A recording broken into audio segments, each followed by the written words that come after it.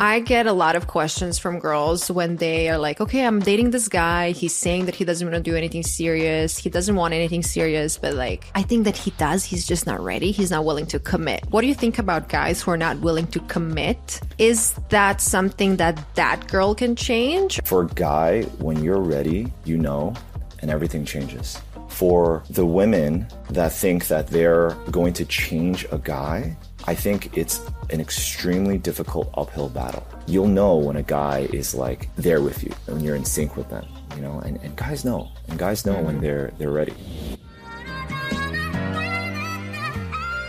Well, hello everyone, and welcome back to Bougie Best Friend Podcast. I'm your host, Coco, aka Cornelia Slinsky, and in today's episode, you're going to hear a conversation between me and Richard Chang. Richard is a friend of mine from New York, and he recently was a star at a reality TV show called Bling Empire on Netflix, in which he appeared with his girlfriend, Vika. But what we focused on this conversation was dating, because that's what you guys want. You guys love the dating conversations. Richard, as he said himself, has a lot of experience in dating. Some may even characterize him as a fuckboy, but when he met his girlfriend, he just knew she was the one. So in this episode, we go deep when it comes to understanding the male brain, and he explained why men are pretty much afraid of commitment. Before we get into the episode, I'm going to read a review that I recently got on Apple, and please guys, leave a 5-star rating and review. It helps the show grow more than you can possibly imagine, and they make me so happy. And I try to read a review every episode because they're just so cute. Okay, this one is from Maria. Your Maria, July. Oops, doesn't matter when. Okay, it goes like this. Just hooked. 5 stars. Coco's podcast is like that show on Netflix you got obsessed with and then it's over and you have to wait for season 2, LOL, every Monday. I'm so happy I came across this. Thanks to her, Cornelia, I have been introduced to so many inspiring females, so many inspiring stories and small businesses. Love, love, love. Oh, this is, I love this review. I think this just like, I love what she said. It's like that show on Netflix you got obsessed with and then it's over. You have to wait for season 2. And it's so funny that Richard actually is on a show on Netflix. This was not planned. Anyway, let's get into the episode. And yes, please leave a 5-star rating and review and subscribe to the show. Alrighty, let's jump in. This episode is brought to you by Visit Williamsburg. In Williamsburg, Virginia, there's never too much of a good thing. Whether you're a foodie, a golfer, a history buff, a shopaholic, an outdoor enthusiast, or a thrill seeker, you'll find what you came for here and more. So ask yourself, what is it you want? Discover Williamsburg and plan your trip at visitwilliamsburg.com. Another day is here and you're ready for it. What to wear? Check. Breakfast, lunch, and dinner? Check. Planning for what's next and how to save for it? That's where Bank of America can help. For your financial to-dos, Bank of America has experts ready to help get you closer to your goals. Get started at one of our local financial centers or 24/7 in our mobile banking app. Find a location near you at bankofamerica.com/talktous. What would you like the power to do? Mobile banking requires downloading the app and is only available for select devices. Message and data rates may apply. Bank of America N.A., member FDIC. Richard, welcome to Bougie Best Friend Podcast. Thank you very much. I'm happy to be here. I have to say what you just told me. Right as I clicked record, you were like, please don't ask me to stand up because I'm not wearing any pants. So thank you for sharing that. It's something I picked up in the pandemic, and I'm proud to say I have not changed that specific practice. I love that. Okay, well, let's talk about you a little bit.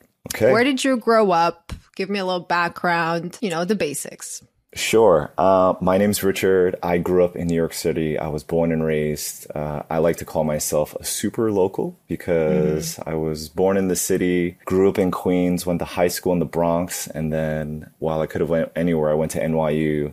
And so I'm pretty much as local as you can possibly be. I do try to get out as much as I can, but New York is my first, probably my second love. I was about to say we actually met in New York. I don't even know how many years that was ago. 3-4 years ago. Yes. Definitely pre-pandemic. So maybe even more, maybe 4 or 5. You're in a happy relationship now, but at that time you were single. And I would love to hear a little bit about your New York dating experience. And how was that for you? Wow. Well, that's a loaded question. I have a bit of a colorful history, and I'll just preface that by saying As graphic as you'd like to be, we are sure, here for sure, it. sure. I know this is the content that we're looking for. So when you grow up in New York City, options are never, you're never short of options. Okay. So if you put yourself out there and you're open to meeting people, you're going to meet a lot of people. So I'll start by saying that. Me personally, I was a bit of a late blossomer. While I was always tall, the confidence didn't really come till later in life. I was kind of buried in books, buried with friends and family. And I didn't realize until I would say later in life that, hey, women might actually find me attractive. And so quite frankly, when I realized that, hey, this is not as intimidating as I had always thought it would be, it probably overswung the pendulum a little in the other direction. How old were you when you realized that you're good looking? Probably in my mid-20s. It's not just the looks, it's just like having the confidence to say, hey, look, like I am who I am. I'm going to put myself out there. People like me or don't like me. I'm just going to have fun with it. And I think when I came to that realization in my mid-20s, that became definitely went up my priority list way higher than it was prior to that. You mean dating went up to on your priority list? Yeah. And then it also happened at the same time when, I'm I guess dating myself, but the dating apps in New York started to really explode. And it was Tinder. Okay. I have a good story. So basically I met up with two friends who shall remain unnamed, but I remember all three of us were just post breakup, and we meet up at the bar, and we're literally 2-3 dudes, shoulder slumped, really sappy, and just kind of like trying to bro therapize ourselves out of sadness and desperation and being alone. And I remember what was interesting was the two other friends. One was like, you know what, I'm actually pretty good. I'm about a month and a half out from my long-term relationship. And he's like, yeah, I'm kind of getting back out there. I'm on these online dating apps. I don't even think he called it an app. I think he called it just online dating. So at the time you're thinking like Match.com or whatever it is. eHarmony. I feel like a lot of people still use those like OG dating apps. OG dating apps. Hey, they work. A lot of people. So he was like, yeah, I'm back out there. I feel pretty good. Like I went on a couple dates. The other guy was like, yeah, I'm going to try. I have my first date next week. And both of them are like, yeah, it's because of Tinder. And I had just broken up, and I was like, what the heck is Tinder? And then that moment was literally like a nexus point for me to open the doors, open the doors, the floodgates of dating. And then that whole like, learning to date when you meet someone at a cafe, at a birthday party, at an event is very different than doing it digitally. I would say it's like a second education how to navigate that world. And then for years, I just was, when I wasn't in a relationship, really, really dating a lot, if you will. My family comes from a lot of my family members are divorced. And so I just had this theory that, I still want to get married. I still want to build a family. But I have a personal theory that a lot of people get divorces because they frankly don't date as much as they should. I agree with that. Yeah, I think people are too anxious to settle down. People are too anxious they're anxious because what if I don't find something better? And so they don't do enough market research, if you will, to understand what they truly need and want. I think we all set out, we watch movies, we hear what other people, and we have this idea of what would make us happy. For me personally, I learned by doing. And I think years later, now I'm in a healthy relationship. I think a lot of the health of my current relationship is because I really honed in on what matters to me, not just what I like or what's cool. I totally agree, especially women when they're approaching 30. I feel like I mentioned this in every single episode. It's like as soon as you're close to 30, you are like, okay, this guy I'm with right now, I already invested 2-3 years, so I'm just going to get married now because I don't, what else is out there you don't really know. Yeah. I want to talk about your dating app experience and actually what would make you swipe. Is it right? I think right is the good one. I haven't really used apps much, as you can probably tell. So what would make you swipe right? I'd be lying, and everyone would be lying if physical attraction wasn't that's number one, a factor. That's definitely, you're on an app, you only have a limited amount of data, and probably the most prominent data source is the physicality, right? But, you know, beyond physicality, it's for me, like, I love a kind smile. I like seeing kindness. I like seeing diversity. I think I live a life that's, you know, as a New Yorker, that's very colorful, meaning I do a lot of different things. I have many hobbies. Hang out with people from all different walks of life.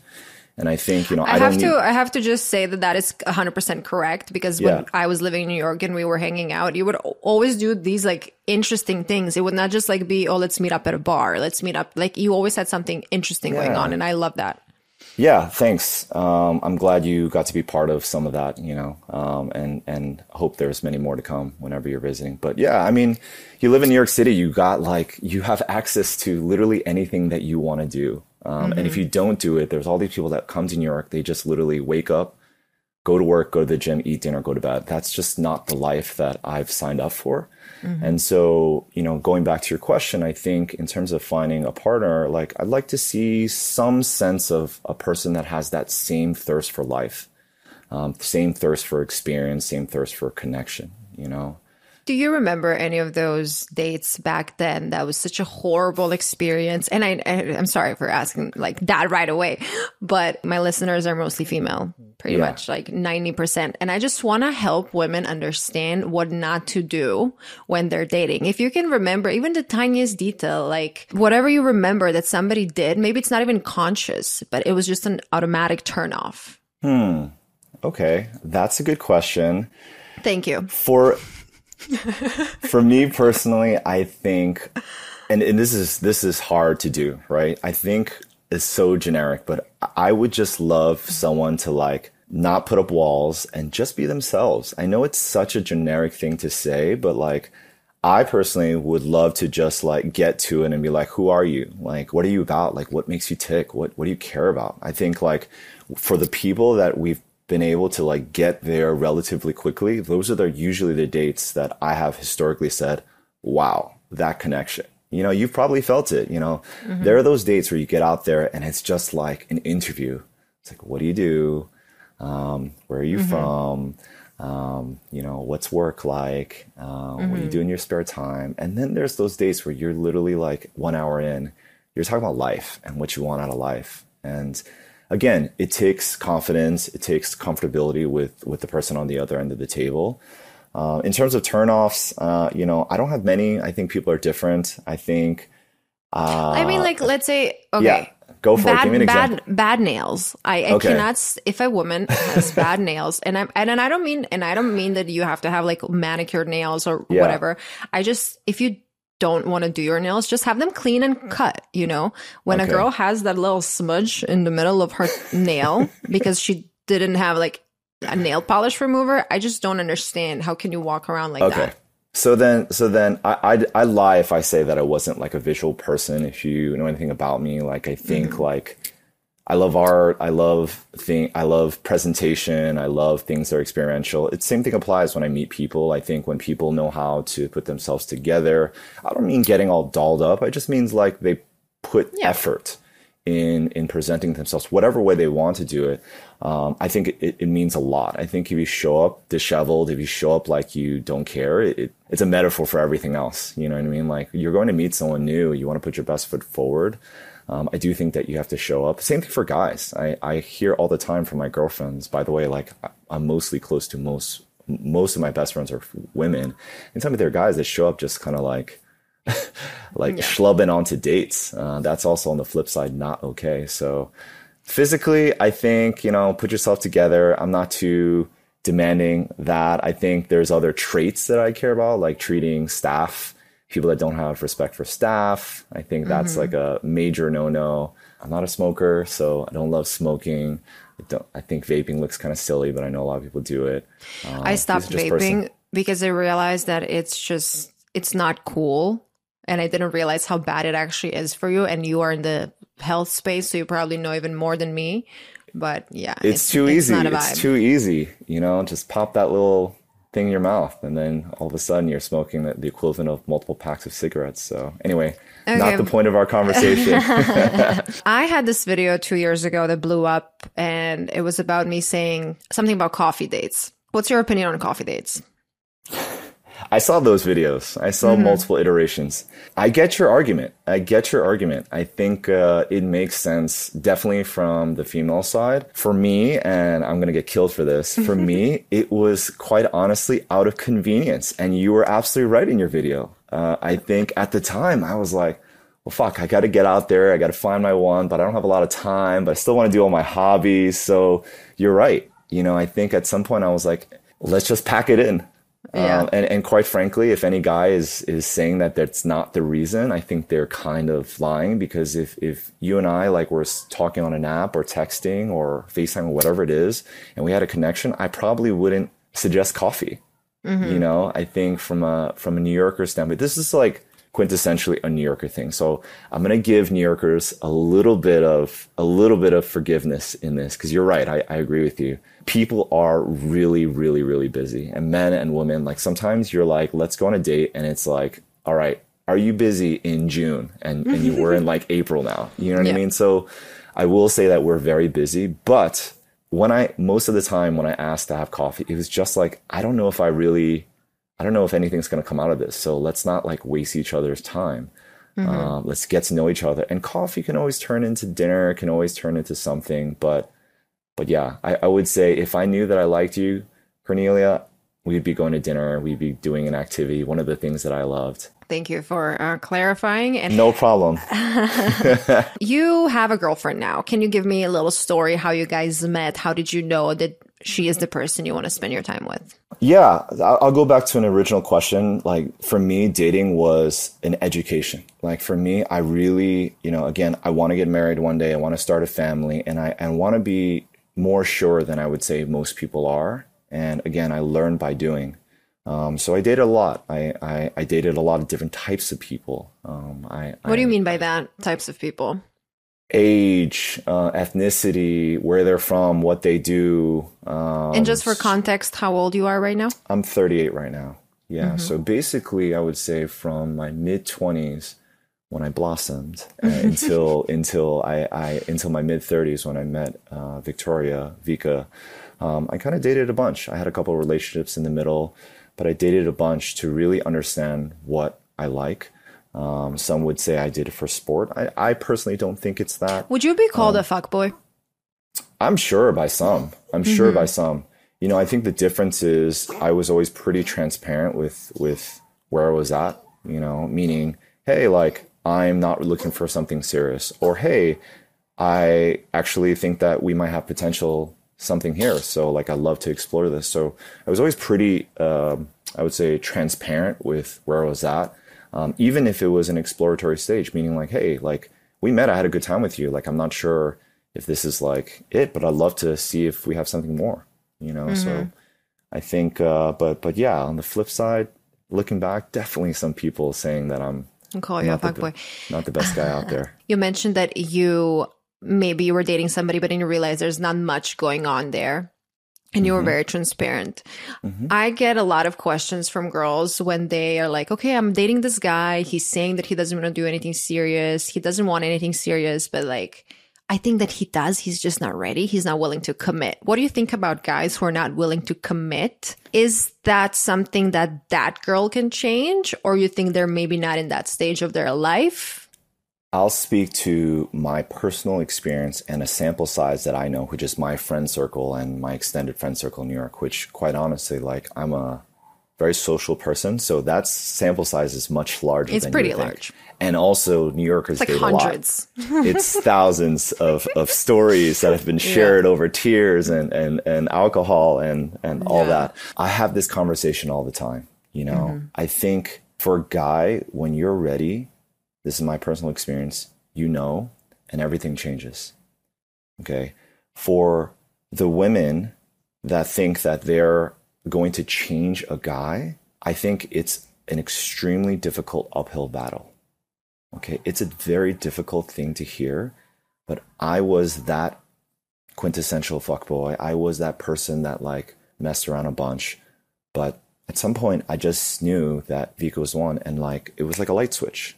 It switched, but she wasn't trying to change me. It just kind of just happened. And guys, especially in like these cities like New York, Miami, LA, where you just have, you can at any point meet anyone in 15 minutes. It's difficult. You're going to meet these guys that are like man children. And I know so many amazing female friends of mine that are just have this like these lofty goals that they're going to just change this guy that really has no onus to change, to be this vision of what they want in a guy, which I just haven't heard many times that it successfully happens. It's tough. It's very tough. But like, I feel like so many people are like, oh yeah, you know, most of the time when I said, hey, I'm not looking for any serious, I probably just wanted to mess around. You know, it's probably the dude just saying that just to test the waters and say, hey, look, like, am I going to be able to have this special relationship where I don't even have to do anything? And maybe we can be physical. Maybe we can just hang out for fun at my convenience. I've done it in the past. You know what I mean? Years ago when I was dating. And so I think like you'll know when a guy is like there with you, when you're in sync with them, you know, and guys know when they're ready. When they're confused, it's a no. It's just their way of telling you that they want to still sleep with you, but not do anything extra, as you just mentioned. And what I want to mention when it comes to change, just think about this, how hard it is to change your own habits. You want to wake up early. You want to start going to the gym. You want to do whatever XYZ things. How hard it is to change yourself. And that is the only thing you have control over. But here you are thinking you can change that other guy. I mean, what are you thinking? Yeah, if you think you're going to voodoo that guy, you're going to Tony Robbins him into becoming your dream guy, I mean, it's just very difficult.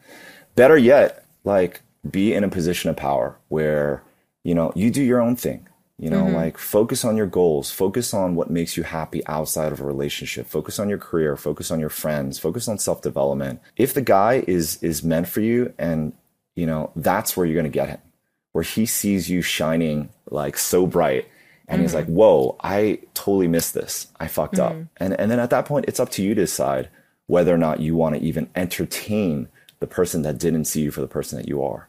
You know, just lead with a position of power. I think like you need to just believe in yourself, basically have the confidence that, you know, you got what it takes to have a healthy, beautiful relationship with someone that appreciates you and frankly deserves you. And I think oftentimes you're hoping for something that just really isn't there, because if the person was your person, he would see you. I was about to ask you before you just said all of this, I was about to ask if you have any advice for people who might be in a situation like that, but I think you just beautifully described what to do, because when you are so happy with who you are and when you have so much going on, you're not going to even waste your time entertaining like a fuckboy because you're just so busy. And I remember that's when I was like posting those videos, people are like, well, how do you meet people? I'm like, I'm so busy in my day-to-day life that you just meet people left and right. Okay, question for you. For people who are maybe, they don't really like apps, but they want to meet people in person and they're maybe a little shy. Do you have any advice, like what to do? Again, my audience is mostly female, so keep that in mind. Easy. I would. When you need mealtime inspiration, it's worth shopping Kroger, where you'll find over 30,000 mouth-watering choices that excite your inner foodie. And no matter what tasty choice you make, you'll enjoy our everyday low prices, plus extra ways to save, like digital coupons worth over $600 each week. You can also save up to $1 off per gallon at the pump with fuel points. More savings and more inspiring flavors make shopping Kroger worth it every time. Kroger, fresh for everyone. Fuel restrictions apply. Say, first of all, go to every birthday party you can ever go to, because naturally you're going to meet people you don't know. And it's always easier to meet someone through one degree of separation, you know, rather than just at a bar or at whatever.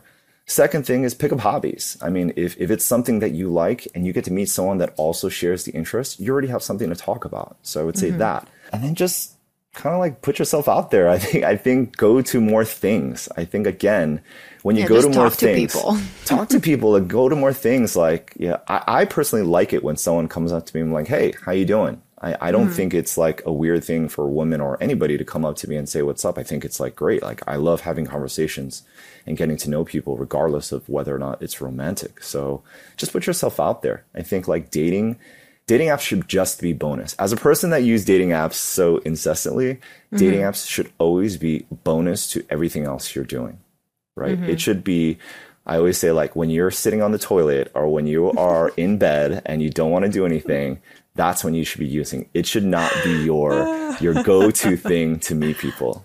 Okay. Well, I read this article a long time ago that when you're using your phone on your toilet, that all these fumes are like coming out, and that's not really And you're making healthy. bad decisions. Yeah. Yeah, you're making bad decisions because you're just stuck there. When you're poisoning yourself. Yeah. Question that is a big part of your recent life. You were Yes. recently on a reality TV show that is currently on Netflix called Bling Empire. How did that happen? I was walking in the street and a bird pooped on my shirt, and the bird poop was an invitation to reality TV. That's basically It was a probably metaphor. a pigeon bringing you like a letter. That's right. It was. I'll preface pigeon. this by saying, like, I didn't seek being in media or TV. Like, it wasn't in my life plan. I didn't really care about being famous. I had at that point kind of found the career that I wanted, that I felt driven and purpose. It just wasn't my thing to be on TV. It's something that you have to kind of like know that you want to do. How did it happen? I was actually at transitioning from my last job to the one that I'm at. My last job had a sales component, and I guess one of our clients just kind of sent me in. Somebody asked him, hey, do you know anybody in New York that would be good for this program, which is kind of like Crazy Rich Asians, but in reality TV format? And they sent me in. Thing is, they didn't tell me. I had no idea. And then I get a message saying, I'm so-and-so from so-and-so Productions. We'd love to interview. And the first time I saw that, I thought it was spam. So I just ignored it. And I ignored it again and again. And then finally, out of curiosity, I Googled the production company and realized that they had produced, Keeping Up with the Kardashians and A Simple Life with Paris Hilton. And I was like, why did they want to talk to me? So I got on a call with the production company, and, they're like, just tell me about you. Tell me about what makes you tick. Tell me about your life in New York. Tell me about, much like we're having a conversation now. I talked about my dating life. I talked about my family. I talked about my career and how I've been trying to like hone in on my drive and purpose, which I believe is to help people in areas that are true to me, specifically mental health. I think is something that's really important to what I do. They were telling me that, hey, look, like this is the format of the show. We have 8 to 10 wealthy Asians that live caricature of lives, non-conventional lives. And we want to create a show. This is the second iteration. The first one was in LA, where we get to tell these stories. And it's again, AAPI of representation, but we get to tell this fun story, and it's ultimately just for fun. And what we're looking for, what we think you might be good for, is the male lead as, the everyday man, the man that's trying to make a name for himself. That is the relatable one that, you get to see the world of these other eccentric people that live these special lives. That story kind of gets told through your lens. On top of that, they know exactly what this is like, and all the things that you want to achieve in life. Talk about mental health. Unfortunately, my mom was at the time like battling pancreatic cancer. She still is. She's like, you can bring awareness to it on a global scale. You could do all the good that you want to do, but fast forward everything that you thought you could do like 1,000 times, because you'll be doing it to 160 plus countries. You'll be reaching millions of people in days. And I never thought about that. Imagine achieving your goals on a global scale. And quite frankly, I'd be lying to say if like I didn't think that it would also maybe open some new opportunities. I'm trying to build a life with Vika and for Vika together. So I thought, hey, life's interesting. Let's see what this is all about. And she was a part of the show as well, right? Yeah, and I'd love to tell you more about her. But yeah, she's Vika's. She was part of the show because they're like, also, we want you to be a bachelor. And I was like, whoa, pump the brakes. Like, I have spent 30 something odd years like in the roller coaster of New York City dating, and I've now found the person that I feel really like in tune with and want to build a life with. Like, if that's what you want, good luck to you guys. And they're like, no, it's fine, but we want her too. So she got signed on. She is much, I would say, more introverted, not really like put yourself out there kind of person. So her role is always just going to be like supportive, and more of a side character that shows up to some events, shows up when she wants to, and doesn't really have the pressure of really being like one of the leads on the show. How did that impact your relationship? Yeah, I mean, before I did the show, that was the single thing that I was most afraid of. Being at the time like 37, I believe, or 36 at the time when I did it. I've gotten to the point where I'm pretty comfortable with who I am as a person, and like people misread me or kind of like don't read me for who I am. Like, who cares? Like, I know who I am. I have all the friends I need in my life. How the hell do you know what kind of wrench being on a reality TV world on a global scale will do to your relationship? You just, you're never ready. You can't predict. You can't do your risk analysis and say, this is going to do this. What if, some woman from one of those people that think I'm a fuckboy because we went on a coffee date and I wasn't, everything they had hoped I was?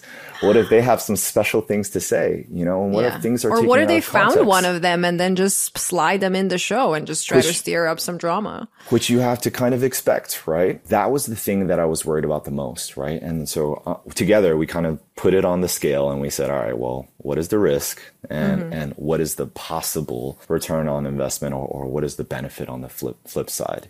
And we collectively said, like, if we're going to do this, let's like really communicate. Let's really like talk openly. Let's be really close and help each other through this experience, which luckily we did. We even considered doing like preemptive couples therapy just to like fortify our relationship. Yeah.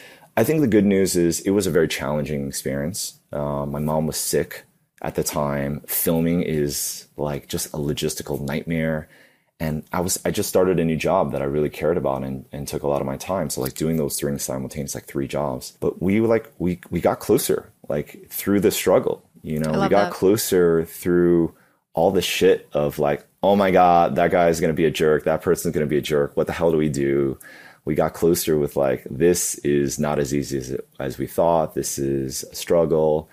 And I honestly feel way closer, on my side. It was definitely a learning experience. I clumsily bumbled my way through it. But for Vika, like she like grew so much. She became way more confident. I think she became way more comfortable putting herself out there, speaking up in a room of other people. And I just saw so much growth from her, which is so special to see. We had 2 very different experiences, I would say. First of all, how long was the recording? We filmed for about 4 months. It was supposed to be 3, but we didn't get enough. Long story, it was 4 months. So it's a while. Imagine 4 months where, for anywhere from 3 to 5 days a week, you're filming on top of your job, and it's on top of your daily life. Like it's yeah. insane. Imagine it's not like filming is always at 7 to 10 p.m. after your job. You get to go home and freshen up and do all these things. No, it's like smack in the middle of the day, smack on weekends, right in the evening. So logistical nightmare. It took 4 months. It's just nothing that you could ever prepare for, Cornelia. So our very first for any TV producers listening, I would love to be on a reality TV show. Just putting this that girl out there. is made for it. So while I will clumsily bumble through it and continue to, she is made for this format. I'm ready to shine. I will co-sign you for reality TV whenever the opportunity comes up. You need to connect me with these people that I got just you. Loop us in an email or something. I will. So yeah, to give you an example of how surreal this experience was. I want to hear crazy stories. I don't know how much you can share or not. So it's fine. The show is out. So I'll tell you the very first scene that we filmed. We had 10 cast members, but me and Vika filmed the very first minute of filming. And at that point, neither of us had done anything in media or TV. And they go, don't worry. It's going to be a super easy scene. We're going to go to a spa. You and Vika are going to wear robes. You're going to, get facial, get a massage, and you guys just hang out. Just talk like you normally do. It's going to be super easy. I'm like, all right, that seems like it's not too bad. And don't worry, it's just going to be like 4 or 5 production crew. Like it's going to be a small thing because it's just our first scene. So don't worry. Like, all right, we show up the day of with no prep beyond what I just said. And it's not 4 or 5 people. It's 35 people bustling around. Okay. It's not a spa where we're getting a facial and massage. It's literally just a pool. We show up and they basically say, all right, take off your robes. It's your anniversary. Act natural. Go. And what did you do? And you notice I was silent for a second, and I'm silent because of music rights, Netflix or any production company, they can't even play music in the background.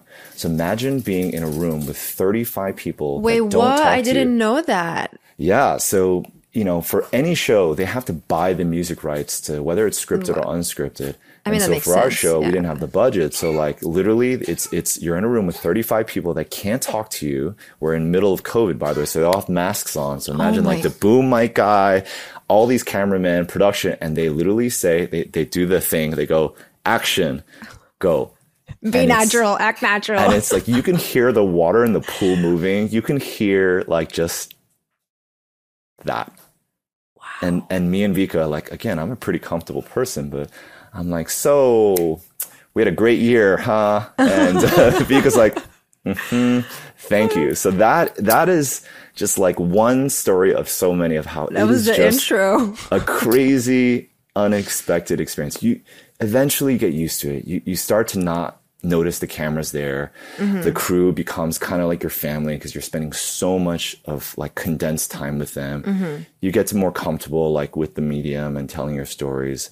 At the end of the day, it's still a surreal experience. It's something you could never prepare for. And I would say most people, they start to find their way over the course of the season. I don't think as What do you mean by that? that? What does that mean? You start to just get more comfortable and confident, not feel weird that you're literally like talking to a camera, that you're putting on a show. At the end of the day, it's entertainment, so you have to dramatize your real life, knowing that your story is going to be distorted, that, it's for entertainment and you sign up for it. I think that with reality TV, you're always at the mercy of the producers. And no matter what you do, no matter the way you act, they're going to create the story. I mean, I'm not speaking about your show specifically, but in general, I feel like you just have to trust them. And I remember when I first moved to Miami, when I was single, I was getting pitched by all these dating shows to be on a dating reality show. And I really wanted, as I said, I really wanted to be on a show, but I was like, I don't want to be.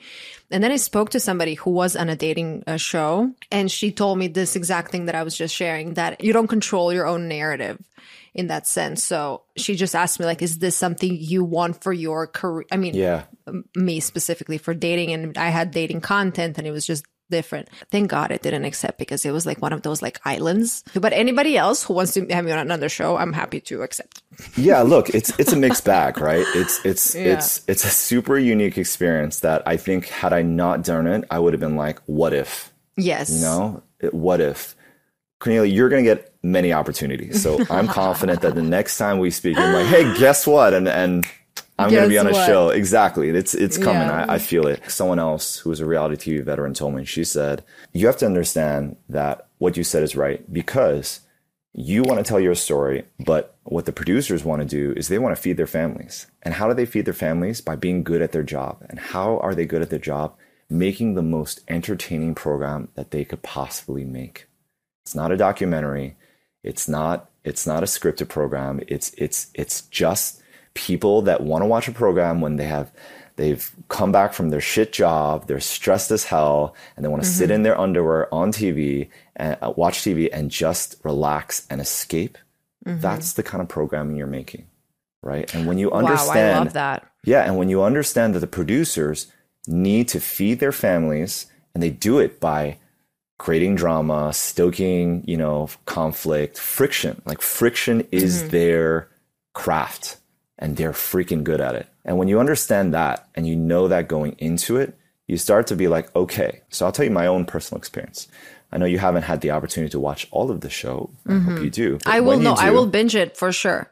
Yeah, I watched a few episodes, you're but gonna I be didn't like, whoa, Richard got burned, and I set out to be like, celebrate my mom, celebrate Vika, like talk about pancreatic cancer and bring global awareness to it. Talk about mental health, my own personal experience with it, and be vulnerable and do as much good as I could it didn't quite actualize like I wanted, to be frank. Like, again, the word I use is I was super clumsy with it, right? And when the show first came out, honestly, it was difficult. It was difficult to see the public, no other way to use it, but outcry. That people would watch reality TV and not with this lens of it being entertainment and that distorted perceptions of reality. They would take what they saw as reality and me as what they saw on the screen. And so at first, even as a person that's relatively confident with who I'm at, that was not easy. That was not easy to like wake up to pretty hate-filled messages of like, I can't believe you did that. You are horrible. By like, you mean by trolls or by people that you know? Yeah, public. Yes, by trolls, by people that I don't know. Right. And at first I was like, oh, like I try to live a positive life, add value, do good things. I try to celebrate the people around me and support people around me. And it just didn't. And frankly, it didn't come across like when I watch it, like, and I'm not being myself. I'm like, ooh, that guy's not so likable, you know? Yeah. And then a couple of weeks pass and I realized, what does it matter? I'm still doing the job that I love. I'm in a relationship where we're better than ever. My friends, my perception with my friends and loved ones hasn't changed. And everyone that I've met in person has been incredibly nice. And, you know, there's always going to be, and I'm sure you experienced this. Oof, I wake up with trolls. I go to bed. I mean, I don't go to bed with trolls, but I go to bed with my beautiful boyfriend. But That's right. First time when I had that coffee walk date video blow up, I never experienced that amount of hate. And even till this day, there's like people making YouTube videos about me, actually against me and like talking about, and I'm like, I guess you need to talk about me because nobody else listens when you talk about yourself. Yeah, and that's what it is. You know, a lot of times, I don't know. What I've heard is, look, they're just projecting something in their lives on you. And so don't take it hard. Again, like you got to do your mental accounting, right? Even with whether it's reality TV or even your own dating or your viewers dating, like do your mental accounting. You're healthy, you're young, you got all the things, you got your whole life ahead of you. Who the hell cares what other people think? Not even just reality. Anything where you're just putting yourself out there, even at an office, corporate office, if you're like sharing your ideas, if you want to be noticed, if you want to stand out somehow, people are going to talk shit because they don't have the courage to do what you're doing, which is, I want to transfer to the mental health conversation because I feel like I'm very happy that it's finally a talked about topic nowadays. It wasn't before. So tell me, why did you decide to work in this space? I personally felt super inspired by the doctors at the practice that I work for, right? You know, my personal story is I come from a pretty traditional Asian background. While I grew up in New York City, you know, at least in the Asian community, my mom and dad are Taiwanese. I grew up with my mom. We're not really taught to talk about our feelings. We're not taught to be comfortable with struggle. You kind of have this cultural mentality. It's like an immigrant mentality. So it's not isolated to Asians where you just put your head down, you power through it, don't whine, and just move on, right? As a person in my approaching my 40s, it's just not a healthy practice, right? You don't learn to deal with your emotions. You don't know to ask for help. And that was very much my story. You know, in my career, I, worked the corporate world, I worked in finance, and I worked in fashion, and I just kind of did the traditional path, and I moved up. In my early 30s, I set out to open my own business, and it did not go like planned. And when it didn't go like planned, I was spending all my money, and I was so lost. I just kind of internalized. I internalized, and I didn't ask for help. I didn't know how. And that's when I started to deal with depression, and not the depression where I can't get out of bed, just the type of depression where I know all the things I need to do. Everyone give me advice and I'll be like, that makes perfect sense. And I just couldn't do it. Depression in the form of procrastination, depression in the form of masking my discontent with my life with distractions like dating, like going to have fun, like doing partying or whatever it was. And this was years. How long How long that took for you? Man, I would say probably 2.5 years of just being completely lost. And that was all because your business didn't go as planned. Yeah. Right? And I was like, well, fuck, what do I do now? You know, I don't even know where to start. And then you lose your confidence, and then it just kind of like is this cycle. And then you try to distract yourself with other things. For some people, it's drinking, partying, it's dating, it's whatever vice it is. I had my own. And then eventually, like all those strong female friends of mine that I spoke about earlier in my life, I'm like, dude, get off your ass, go to therapy, like talk to someone, like understand what you're going through, you know, figure it out yourself. And so for the first person in my whole family, like I went to therapy. And it was like a super unnatural experience initially to like. How long it took you to open up with your therapist? I would say months, you know, like months to be like, oh God, this sucks. Like, what am I doing? I'm wasting my time and my money. But then, you know what's funny? Yeah. Sorry to cut you off, but when I started therapy a while ago, when I was going through like a relationship that wasn't really working, and I don't know what is in me, but I was like, I'll tell you everything right now, because I did. And my therapist told me, like, you're one of the best patients I ever had, because you were just telling me everything and you were taking my advice immediately.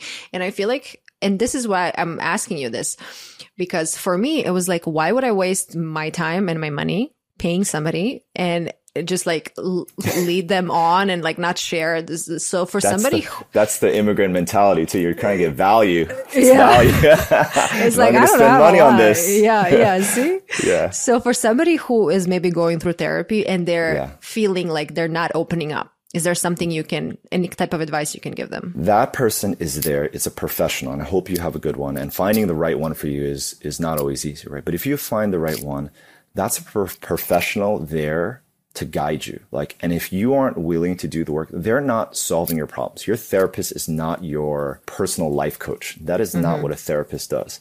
A therapist helps you navigate to realize your own epiphanies, to find commonalities, to find your triggers, to find out things that make you tick and also cause you the greatest hurt in your life, and then helps you navigate things that you should already know about yourself. Your depression, anxiety, whatever you're dealing with, your habits cause your head to be like a storm cloud where it's just like everything's foggy.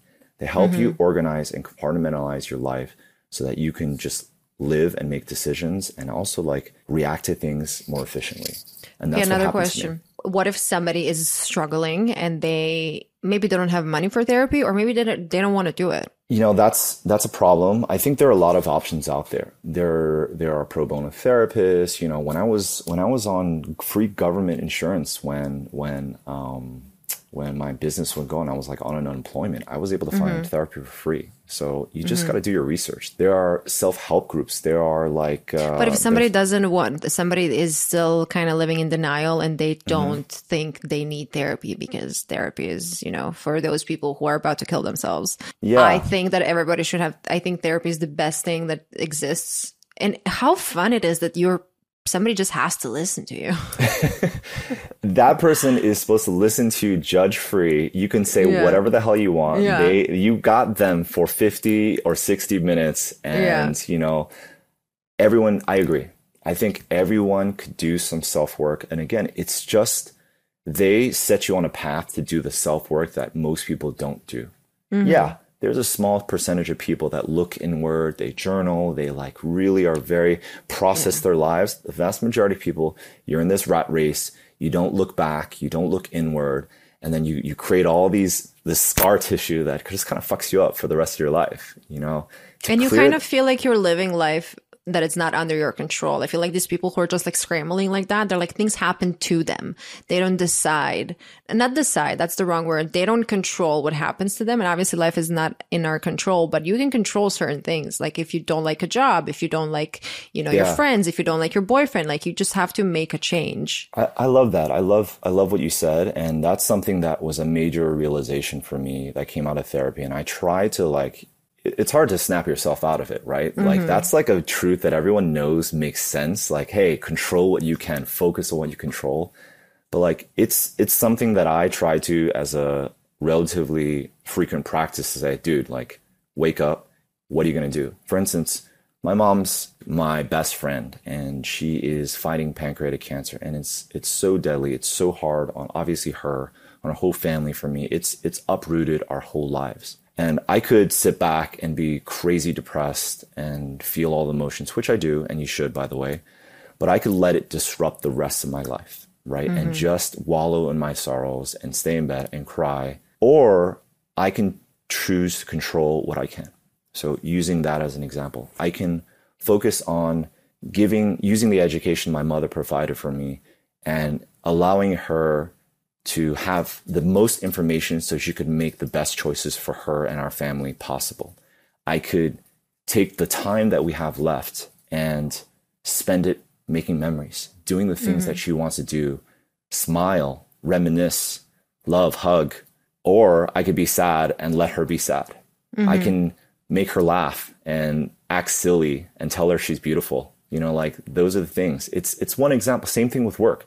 People hate their jobs. Okay, do something about it. You can't control if you have a shit boss or if someone lays you off, but you can control what you do after that. Focus on what you can control. It's like the greatest mantra that you can apply to everything. If a dude in dating world like doesn't see you for who you are, what the heck are you going to do? Move on. There's 8 billion people on the planet. Feel what you got to feel, cry the tear in your pillow, and then pick yourself up and go to your friend's birthday and meet the next guy that's going to be 10 times more wonderful. Okay. I love this. Go to a birthday. I love that. I will literally tell this to every single girl who asks me where can she meet a man. Richard, this was wonderful. And I feel like I got to know you even better through this conversation. So thank you for being on the show.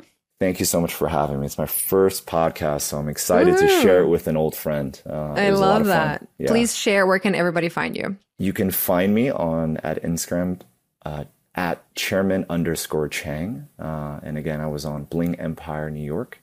And if you're ever curious about what I do, you can go to hudsonminds.com or hudsonmedical.com. But yeah, if you see me in New York, I'm the 6'4" Asian guy, usually smiling with headphones on. Just tap me and say hello. Thank you, everybody, for listening, and I'll see you next week. Bye-bye. Take care, guys.